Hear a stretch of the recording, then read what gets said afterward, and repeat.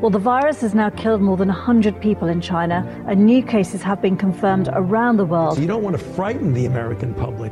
France and South Korea have also got evacuation plans. But you need to prepare for and assume strongly warning Americans to avoid all non-essential travel to China. That this is going to be a real serious problem. France, Australia, Canada, the US, Singapore, Cambodia, Vietnam, the list goes on. Health officials are investigating more than 100 possible cases in the US. Germany, a man has contracted the virus. The epidemic is a demon. Let this demon hide. Japan, where a bus driver contracted the virus. Coronavirus has killed more than 100 people there and infected more than 4,500. We have to prepare for the worst, always, because if you don't and the worst happens. War Room Pandemic. Here's your host, Stephen K. Bannon. We must strictly and fully enforce our law and have no tolerance for anarchy and no tolerance, zero, for violence. Anyone who breaks the law should be arrested, prosecuted, and punished. This includes targeting law enforcement efforts to focus on Antifa, the left-wing domestic terror organization. The mission of Antifa is to spread terror in the U.S. population with the goal of getting Americans to give up to their agenda. This is how terrorist organizations have always operated. That's not the easy path. That's a very dangerous path. Black Lives Matter is a Marxist organization. You remember pigs in a blanket, fry them like bacon. That was the first time I ever heard of Black Lives Matter. I said, that's a terrible name. It's so discriminatory. It's bad for black people. It's bad for everybody. And all of a sudden it becomes like sort of, although now if you look, it's going way down because people are tired of this stuff, what's going on, the Black Lives Matter. If you look at what's going on with the bats and a lot of thugs. Running through D.C. last night. Oh, it's terrible what's going on. Why haven't we seen the leaders of Antifa and BLM arrested and charged for conspiracy under, say, RICO, like the heads of the mafia families were?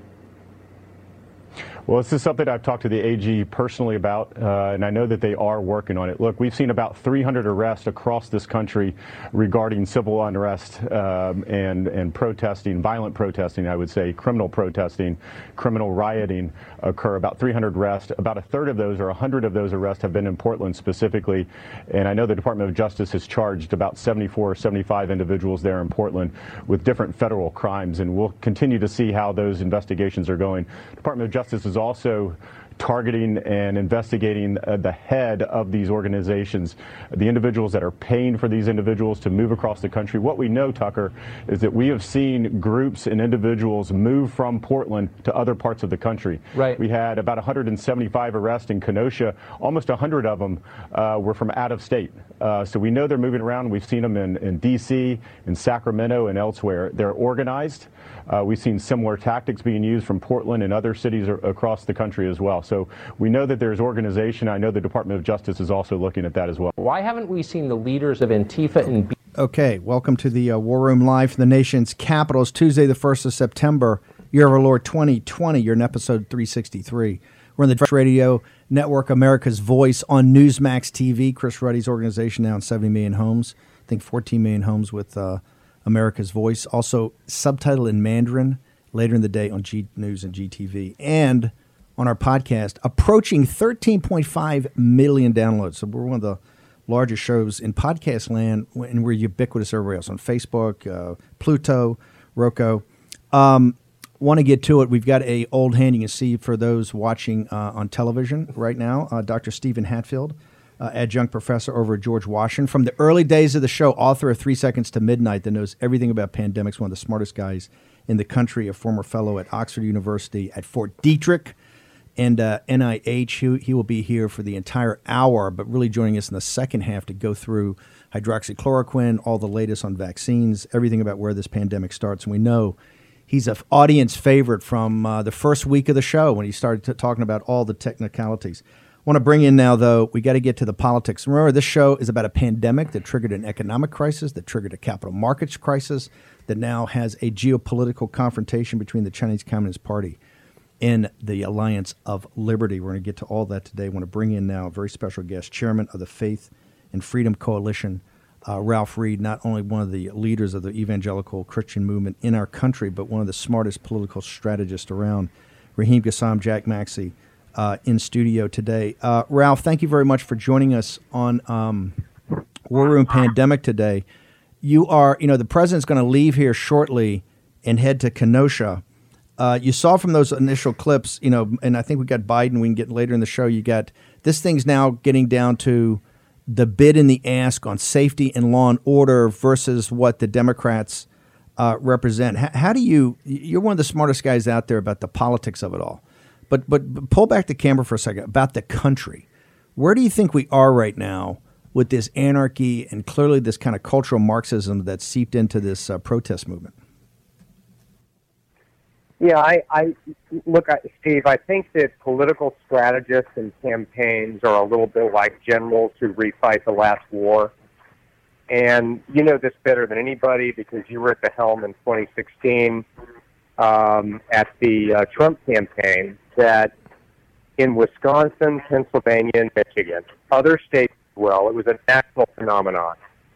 But because of the closeness of the margin in those states, an African-American turnout that was well below the 2012 baseline, Democrats believe was responsible for them losing the upper Midwest. We could debate whether that's true or not. For example, in Wisconsin, Trump got about the same number of votes that Romney did 4 years earlier. Yep. Give or take a couple of thousand votes. Yep. Romney lost Wisconsin by 1 million votes. Trump won it by 22,000. There were 47,000 fewer African-American votes cast in Milwaukee alone compared to the 2012 baseline. So the strategy by the Biden campaign from day one was to energize and turn out that vote. It was behind the Clyburn endorsement. It was behind the initial video in which he lied about what the president said during Charlottesville. It was behind the election of Kamala Harris. And it was behind him doubling down on the left-wing anarchist agenda of BLM and others. Because he felt that if he could fix that problem, that he had one fix for the Oval Office. Problem with that, Steve, is that in politics, there's a Newtonian law of every action generating an equal or greater reaction. And when he was thunderously silent about the violence, the looting, the riot, the extreme Marxism, the anarchism, the destruction, Steve, of African-American owned businesses in these cities, and the defunding police agenda, which was a corollary to that, which Biden expressed support for on multiple occasions, what happened then is lots of law-abiding, God-fearing, patriotic Americans of all colors and all ethnicities went, if that's what he's offering as the alternative, count me out. And once the president and his campaign laid down a strong marker on this, he began to see movement. Biden is now bleeding, and that's why you see him finally coming out of the basement. It's kind of a long answer, but that's what I think has happened. Let's go to, they had an entire week. They made the first part of the case, right? The prosecution's case, and then the president comes in for the defense, as traditional in our system. Those 4 days, and capped by his speech. This is Biden's speech. Do you think? What did you think the Democrats were trying to accomplish, and what do you think they actually accomplished when they had 4 straight days to be able to address and talk to the American people? I think it was of a piece of what I was just talking about. I think that they overplayed their hand with regard to addressing issues of social justice and racial discrimination, and all of us oppose discrimination based on race. All of us oppose those few that significant minority of cops that are engaged in inappropriate behavior or brutality or mistreatment of offenders. The president's made that abundantly clear. But they didn't just go there. They talked about restructuring the economy, restructuring society, $4 trillion in new taxes, Green New Deal, all this designed to energize the left. And I think most glaringly in a act of political malpractice that is on the level of putting Michael Dukakis in the tank in 88, or having Mondale in 84 say, whoever people voted for, we're going to raise their taxes, he won't tell you I just did.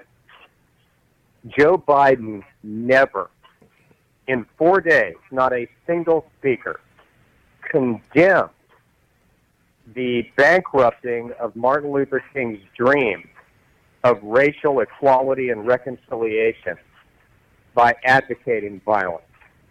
Martin Luther King was never for violence. He was never for rioting.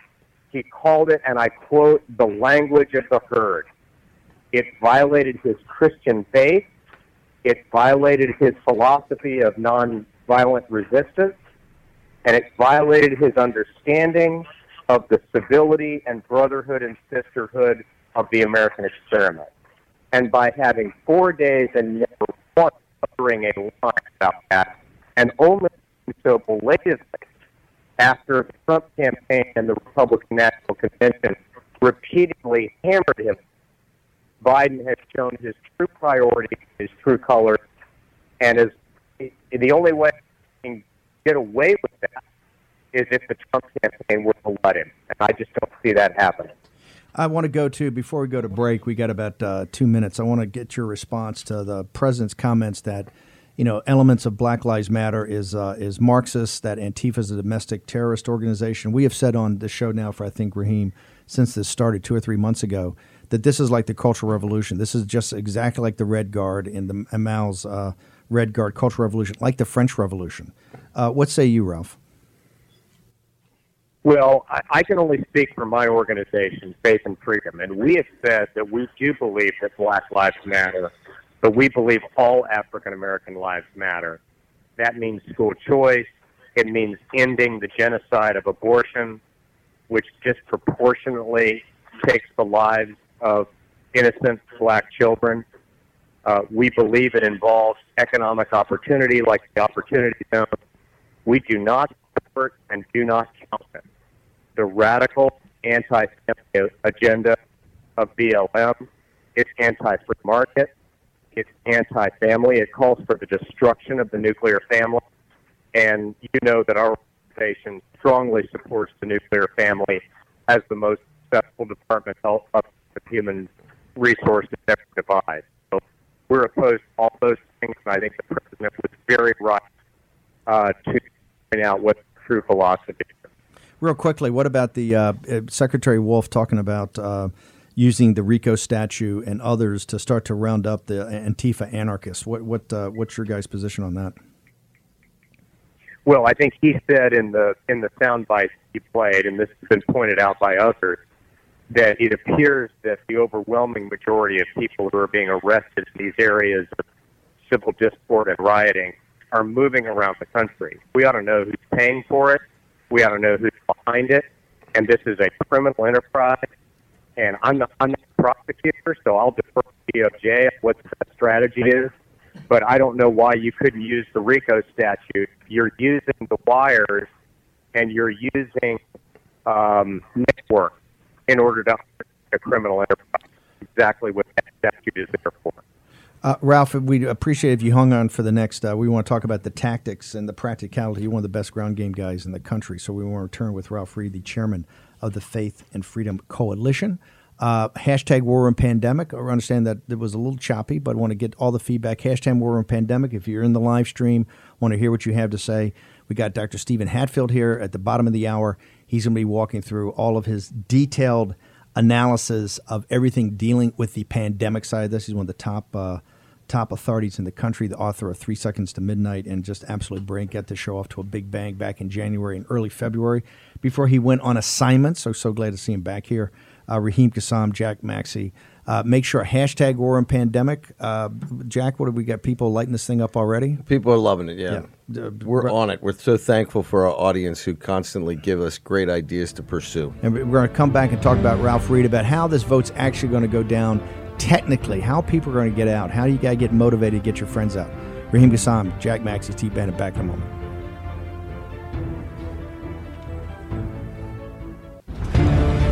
War Room, Pandemic with Stephen K. Bannon. The epidemic is a demon, and we cannot let this demon hide. War Room, Pandemic. Here's your host, Stephen K. Bannon. Donald Trump has been a toxic presence in our nation for 4 years, poisoning how we talk to one another, poisoning how we treat one another, poisoning the values this nation has always held dear, poisoning our very democracy. Now, in just a little over 60 days, we have a decision to make. Will we rid ourselves of this toxin? Or will we make a permanent part? We make it a permanent part of our nation's character. Okay, I don't know if this is the most important election in our lifetime, but I'm going to tell you one thing. It's going to be the nastiest. This is going to be nastier than 1860. Here you have a guy running for president of the United States. He's not talking about his opponent's policies. He's not saying he's toxic. They also, Hillary Clinton last week said we're never going to concede, right? He shouldn't concede. Big news coming out of, is it Axios, Raheem Kassam? Yeah, that's right. Axios has this exclusive up right now from a group called Hawkfish. Hawkfish being a top Democratic data and analytics firm. They gave Axios on HBO an interview and said it was highly likely that President Trump will appear to have won big, potentially in a landslide on election night, even if he ultimately loses when all votes are counted. And they go in to explain why this is. They talk about the vote by mail, the weeks to count these up. And it actually goes back to what Nigel Farage told me in one of our first national pulse shows over a week ago. He said the early mail-in voting is a dark cloud on the horizon for this U.S. election. This goes to Podesta's. This thing you guys broke on Daily Mail about on National Pulse about the Podesta operation and the war game they're running. We're going to get to all that a little later in the show. I want to go back now to Ralph Reed. So, Ralph, back to the practicality of this. First off, Ralph, have you ever seen a more a tougher, nastier environment than we have right now in politics, and particularly as we hurtle towards the run-up to the 2020 election? Where do you think we stand as a society and a culture, given the heat and the nastiness, particularly what the Democrats are coming out with about what they're saying about President Trump? I think in my lifetime, Steve, the only analog that I can come up with is 1968. When you had the riots in Chicago, you had the Vietnam War going on. You had a very close election that was ultimately decided by 500,000 votes out of 68 million cast. But there's been nothing on that level, and I think it is almost a given at this point that Biden and his allies say and do whatever is necessary to win this election. They'll destroy any character. They'll smear any reputation. They'll tell it lie. There's nothing that they're not going to do. And I think our side needs to understand that that's the environment we're in. We need to be prepared through our communications and rapid response capability to make sure that those lies don't go unanswered. We need to not make the mistake of thinking that people will not believe things that are not true if they're not answered. And if we don't get the truth out about this president's record and his plans for the next 4 years, they will believe it. So we've got a big job to do in the next 62 days, and I think if we do it, I think the president will be reelected. How do you actually get what are you guys doing? Because you're, I think, one of the best around the practicality of it. This is going to be a bring out your side election, right? A base plus election for both sides. How are you going to, what are you recommending, and how are you going to get out the vote? How are we going to get every potential Trump voter out there to actually own their vote, either through mail-in or get to the polls? What are you guys working on at the Faith and Freedom Coalition? Well, in 2016, Steve, we knocked on 1 million doors in about 18 states. We, through this week, will have reached 1 million faith-based voters at their doors as we did by Election Day 4 years ago. Wow. Our effort this cycle will be 3 to 4 times the size of what we did in 2016. In addition to that, we've had the advent of SMS texting capability. About 60% of the voters that we're seeking to contact, we have their mobile phones. 75% of them are on Facebook or other social media platforms. And Steve, I'm just a big believer that campaigns kind of lost their way at the peak of the television era, thinking that you could win elections and move public opinion by just putting up a 30-second TV ad. You know, clearly in this day of $5, $6, $7, $8 billion presidential elections, that's no longer the case. There are now so many ads up already, Steve, in these battleground states that by the time you get to early October, voters are just going to tune it out. They will have seen thousands of these ads. The way you win elections today is the same way you won them before the advent of the internet, television, or radio. It's person to person, it's face to face, it's door to door. If we do our job on the ground, we'll turn out a record number of faith-based and conservative voters. And by the way, I just want to add, Steve, parenthetically, we are not neglecting minority communities or neighborhoods at all. I've had 40 paid staffers in key states going to Hispanic apartment complexes and neighborhoods. We're doing the same in African-American neighborhoods in key states. And you know what?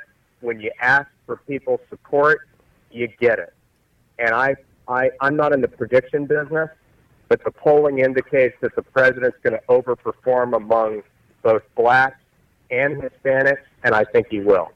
What is your boots on the ground? What do they tell you about the heat out there? Are people responding to the Trump message? I mean, they feel that people are energized because we went through a period of time earlier this summer or during the beginning of this pandemic when people were quite listless. Where do you think? What is your staff that's out there? What do they tell you? Where are we now?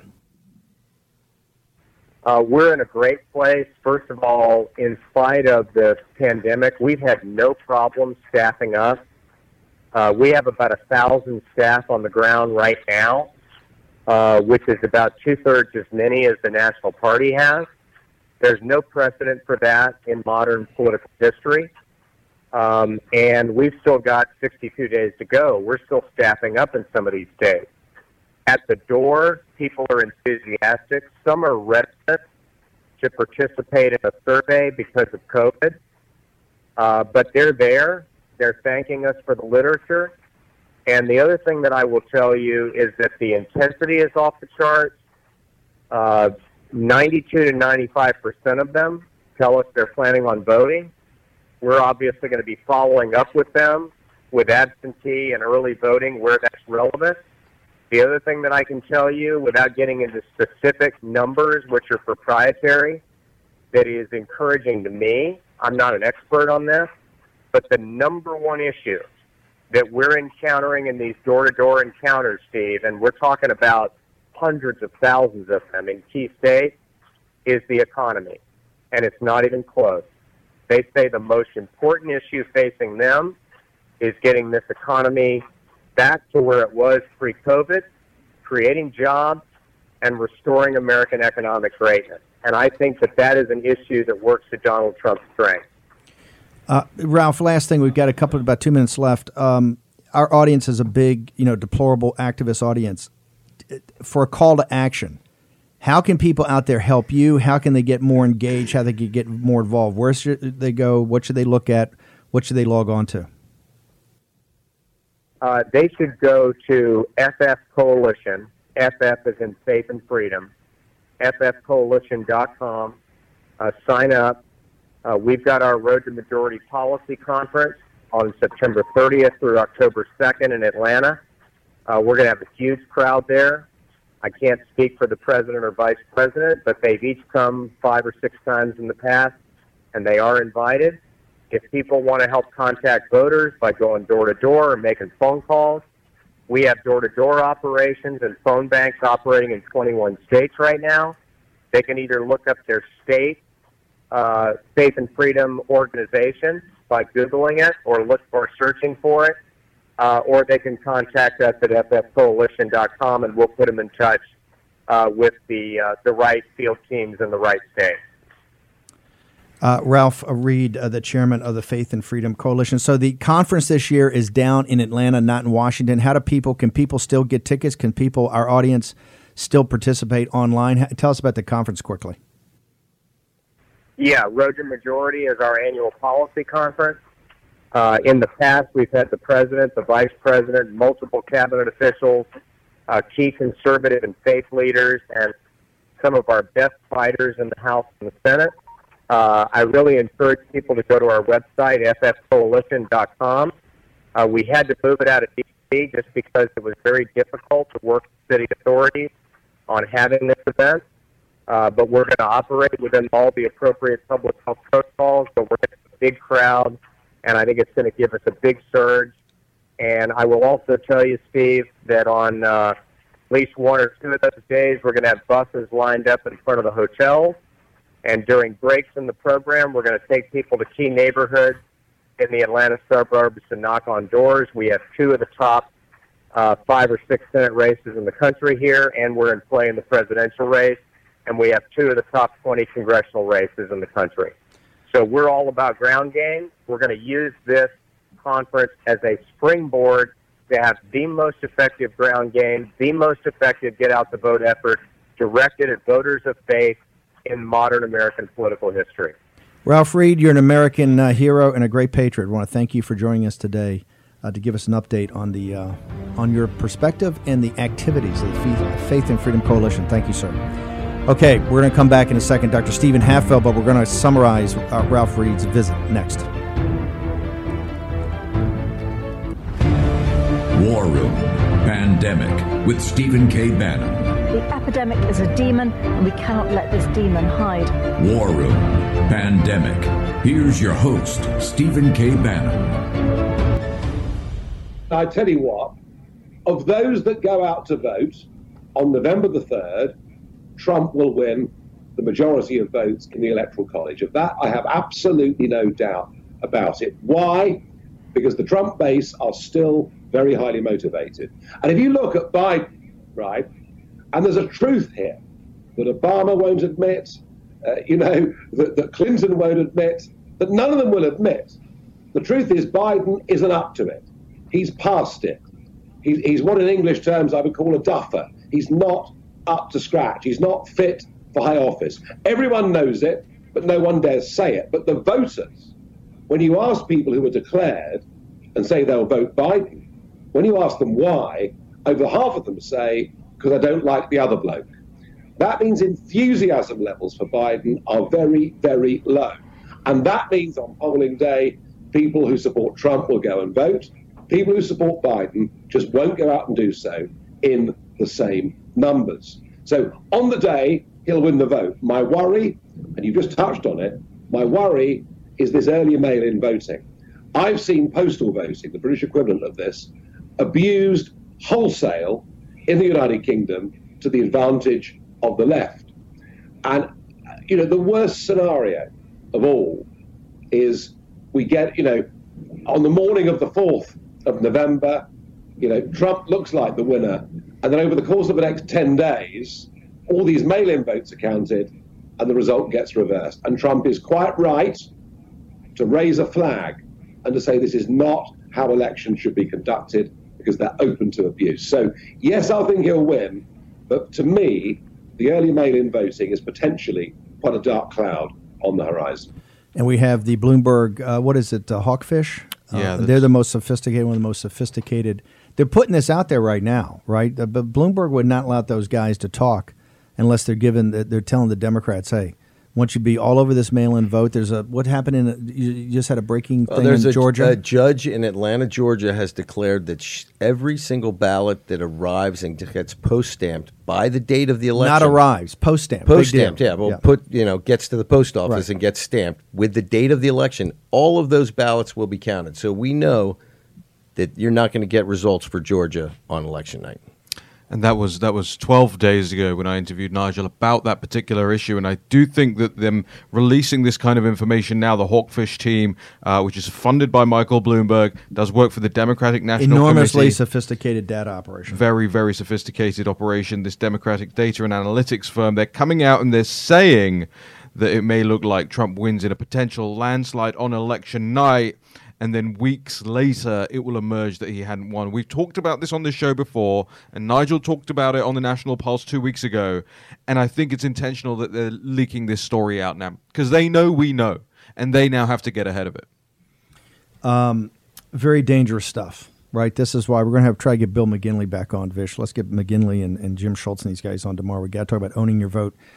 This is why everybody in the audience, right? This is an action-oriented show. That's what we call the War Room. It's not to just sit there and think about the theories of this and what the inside baseball is and what people think about it.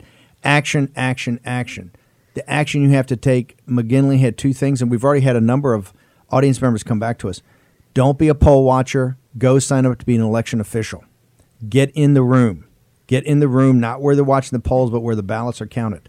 Okay, you need to sign up to be an election official. Number two, you need to go to places like FF Coalition, Faith and Freedom Coalition. I'm not telling you you've got to choose them and sign up, but there are a couple of three very prominent get out the vote operations, right? We will have these, try to have one on every day. Ralph Reed is a serious player. The door knocking they're doing, the phone banks they're doing. You must turn out everybody you know, right? You've got, and first off, get them registered to vote right now. If you got people out there and not registered to vote, get registered to vote now and turn your vote out. Bill McGinley says you got to own your vote if you're going to do mail-in or whatever. But this is, and the rules and regulations are still very up in the air. They're kind of, but we got to get past that. You got to know what the rules and regulations are for you. You got to own it. You got to make sure your friends own it, the other supporters own it. And you just saw a judge just saying, hey, right now it's marked by, I guess, midnight of the of voting day, and the way the U.S. mail works. When does that come in? 3 days later, 4 days later. This is going to be. We're going to be on, like I said, in this election. November 3rd is the not election day; it's the last day of the election, and that's when, if at 10 o'clock at night on election night, President Trump is ahead. And Podesta and those guys kick into their, they're telling people, just get us past midnight without AP declaring this guy the winner, right? With enough things out there, and we'll kick into this.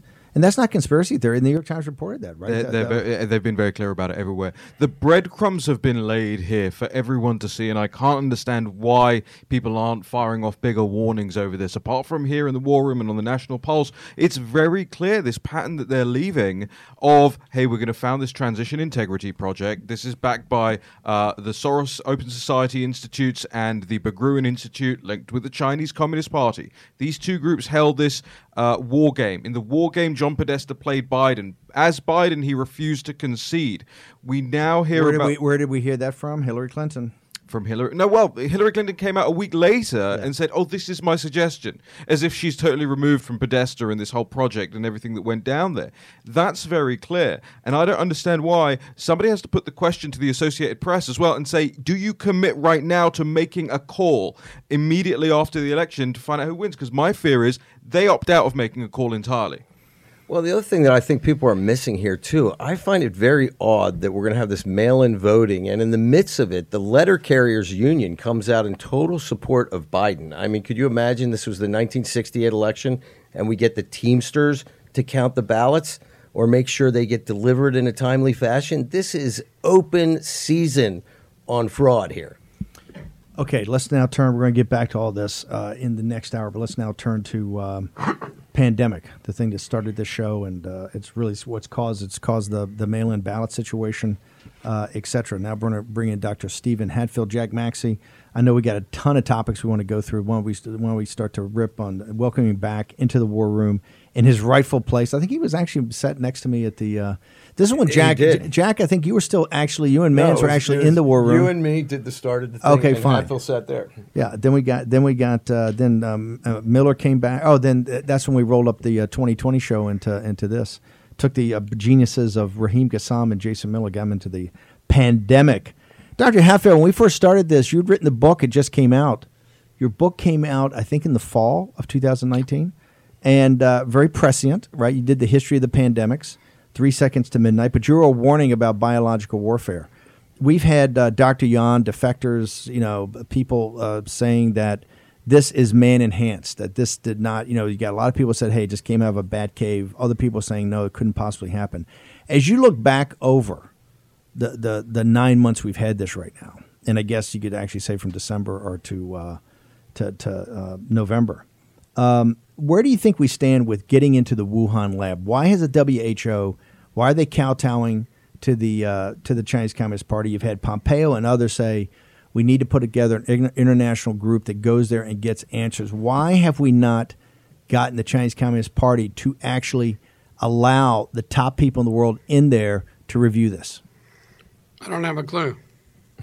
You gotta get closer to that mic. It's all about this is the same problem. He hadn't learned anything in 9 months. Same problem we had at the beginning of the show. Scary. Okay, it's like no. You'll have to ask the Chinese.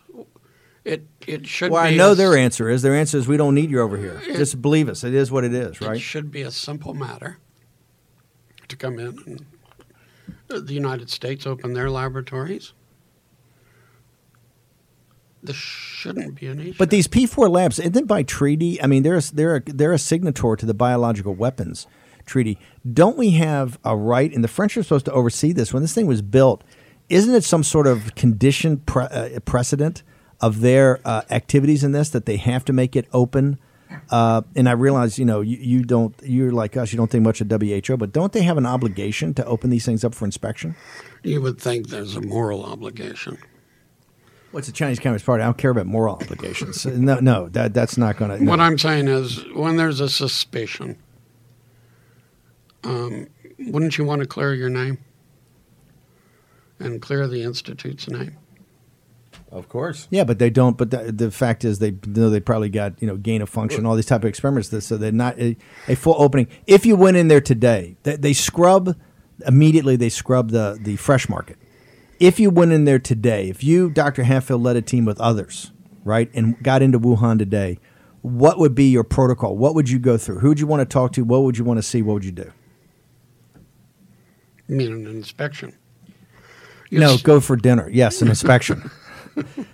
You didn't get quicker. You did not get quicker on your. He's the only guy who's been working this time. Yeah. There's a protocol you go through, and you start months before the incident. You look at orders for materials and equipment. You look for visiting scientists in the logbooks. There's a procedure you can go through, and you're trying to gather information. It takes a while. And you need the right people doing it. People with a suspicious mind. And you need the records, though, right? And you need the records. And you need access to all the scientists in the lab itself, besides the You would do interviews with them. Now, you would expect some wouldn't be there. So you would try to find them. Dr. Yan and others have said that this is man-enhanced. I know initially when you heard about that, you were not a fan. Is there a possibility that this is not 100% natural and that this is man-enhanced? I'm not saying it's part of a weapons program, but it's something that was in a gain-of-function experiment or something that got out. Do you believe today it's potentially man-enhanced? Do I believe personally? No. And why is that? None of it makes sense. Is it a gain-of-function experiment that got loose? Again, I don't think there's definite evidence for that. But one thing I've learned in medicine, anything is possible. You can't. Never is never, never. Well, I mean, the one thing that kind of leads us to question this, Stephen, you said it yourself, right? If you wanted to clear your reputation, you would clear your reputation. And people are accusing them of having done some experiments. And we know, for example, these Chinese labs have been kind of, as Dr. Yan had said, kind of a Pandora's box of experimentation that we're not allowed to do in the West because they don't have the same kind of oversight. We've done gain of function. No, I'm saying we have, but we do it with much more oversight. I mean, you saw the shutdown of the lab in Wisconsin for some relatively minor problems compared to what we've heard has come out of the Chinese labs. Yeah. But what I'd like to talk to let's go to break, and we're going to come back and let you two go at it. Okay, hashtag War Room Pandemic. Want to go to the live stream? Want to hear your comments, observations? We're going to get more into politics in the next hour. We've got some new federal state also protests around the world. We're going to go to Japan and Taiwan today. Breaking news on Nikki Lum Davis, I guess, pled guilty overnight. Big breaking news on all the Miles Grow situation. She's pled guilty in that whole situation, trying to get him out of the United States. So a lot breaking on the border of India, and which we've been all over. Dave Ramaswamy and the team, the border of India, Chinese occupied Tibet. And China, the PLA is, and they've got an editorial in the Global Times that says, "Hey, India, we will crush you." So they're not, this thing gets closer to kinetic and away from economic and from information. And there's a lot on information. Peter Navarro's all over the place on shutting down these Chinese companies. We're going to turn with Dr. Stephen Hatfill on War Room Pandemic in a moment.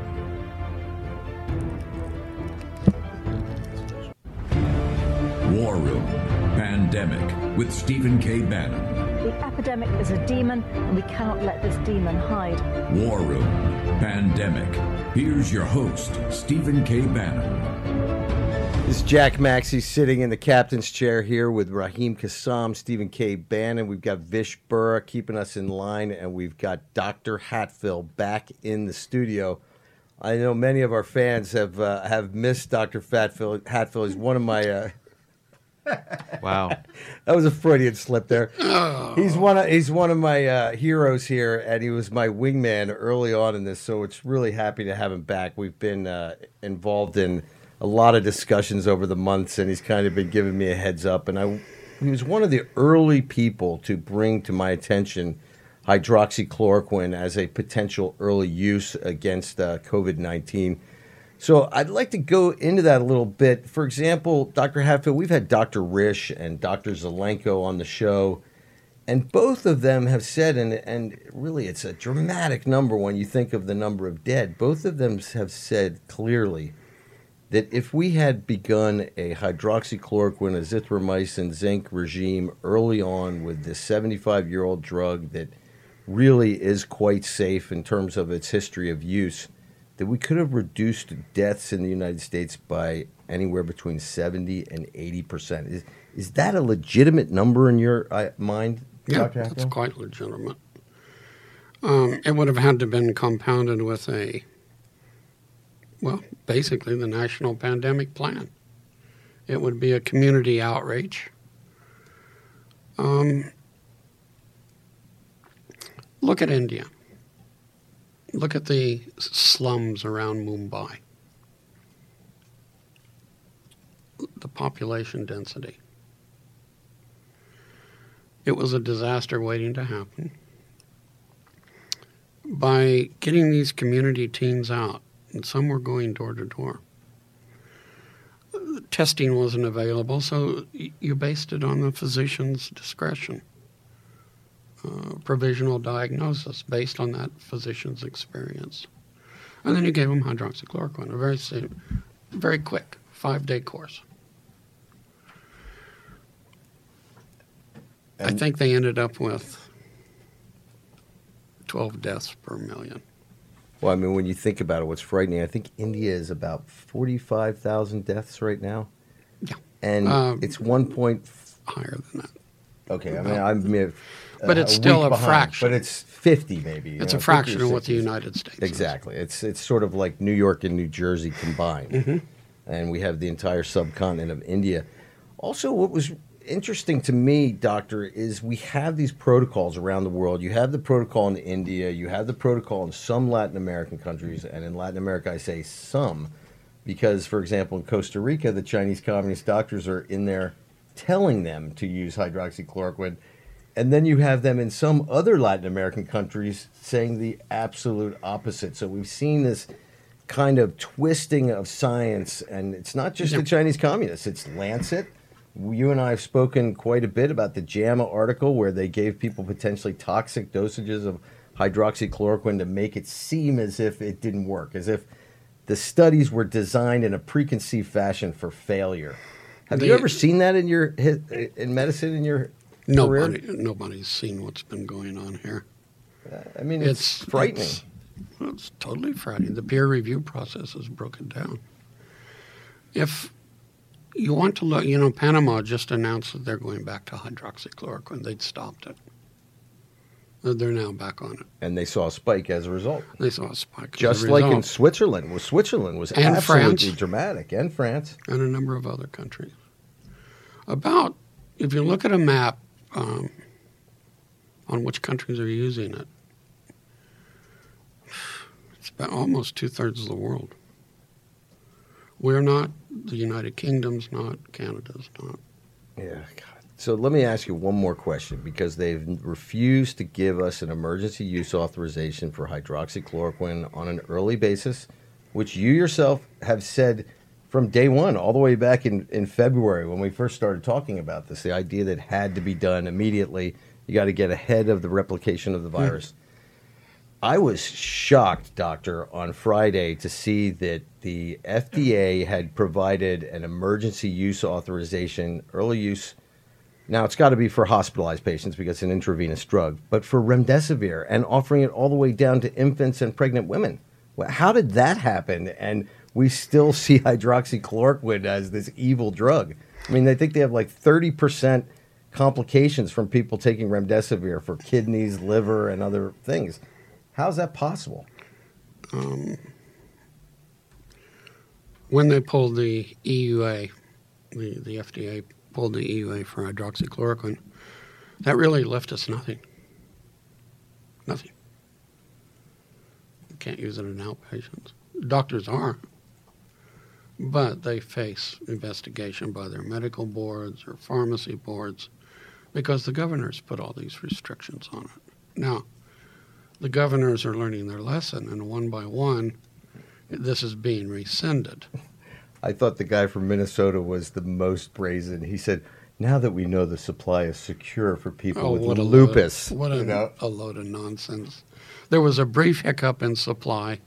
Some very forward-thinking people in the administration moved quickly. There was about a 10-day little hiccup there, and then suddenly we had millions of doses. And what's crazy, we know from our colleagues in Brazil, we have millions of dosages that we've actually given to other countries, and we're still sitting on our extras, and those countries are distributing and using it and saving lives. Brazil's a very good point. Their political situation is very left-right, very much like here. And some states allowed it, and some states that were unfavorable to President of Brazil banned it. Couldn't use it. When the hydroxychloroquine went in, and the azithromycin and the zinc, in Para province, within 4 weeks, the whole thing was under control there. This was the same thing. I sent you that article from Ecuador. Guayaquil was the city that they had on the front of the New York Times as the global example of disaster. They put in hydroxychloroquine across the city. They go to 0 deaths in 1 month. Before Dr. Hatfill bounces, are we going to? Where do we on hydroxychloroquine? Is it going to be EAU on it, or is it not going to happen? The request for a new EAU was turned down. So it's not going to happen. Not the way it is now. Okay, we want to thank Dr. Stephen Hatfill, the author of 3 Seconds of Midnight. We'll get the cover of that book up in the next segment. I want to thank you, just like the beginning of War Room. Got to get him up to the kind of the intensity that we put. So we're going to take a short commercial break when we return. The Quiet Giant. The Quiet Giant. We're getting a lot to go through next hour, next episode.